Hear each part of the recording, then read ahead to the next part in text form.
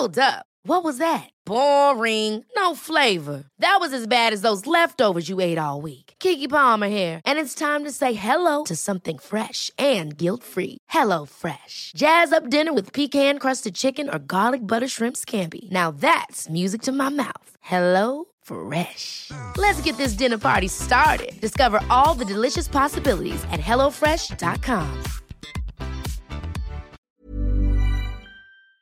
This is the Times afternoon briefing on Thursday the 27th of May. The Health Secretary has insisted he's been straight with people throughout the coronavirus pandemic as he responded to allegations made by Dominic Cummings. Matt Hancock was accused of repeatedly lying, which prompted him to be summoned to the House of Commons. These allegations that were put yesterday and repeated by the Right Honourable Gentleman are serious allegations, and I welcome the opportunity to come to the House to put formally on the record that these unsubstantiated allegations around honesty are not true. Another of the claims made by Dominic Cummings yesterday was that the Cabinet Secretary, Mark Sedwill, had also called for Matt Hancock to be sacked. Former head of the Civil Service Lord Kerslake has told Times Radio if that's true, the Health Secretary's position is untenable. I really hope and would encourage Mark Sedwill, as I say, a man I've got a lot of time for, is as honest and as open as he can be. The general rule is keep things tight, don't say much, wait till it comes out through freedom of information or through release of documents, etc. This is just too serious for that to apply. No evidence has been found in the search for the missing teenager Mary Bastham at a cafe in Gloucester. It was thought she may have been a victim of the serial killer Fred West and been buried there after her disappearance in 1968. Times Radio's Sophia Franklin has more. Investigations at the Clean Plate Cafe have been taking place since last Wednesday, but in a statement, Gloucestershire Police said after careful examination, no human remains or items of significance have been found.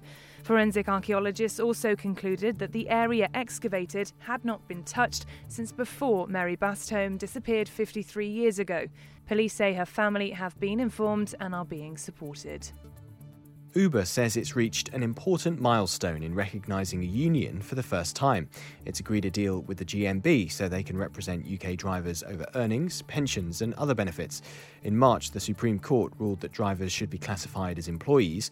Uber's regional general manager for Northern and Eastern Europe, Jamie Hayward, has told Times Radio today is a big step. Our subsequent decision to give all drivers workers' rights has really brought into focus what we in the GMB have had in common, and that's that drivers must come first, a belief in the importance and value of flexible work, and a commitment that all taxi and PHV operators should also give their drivers workers' rights.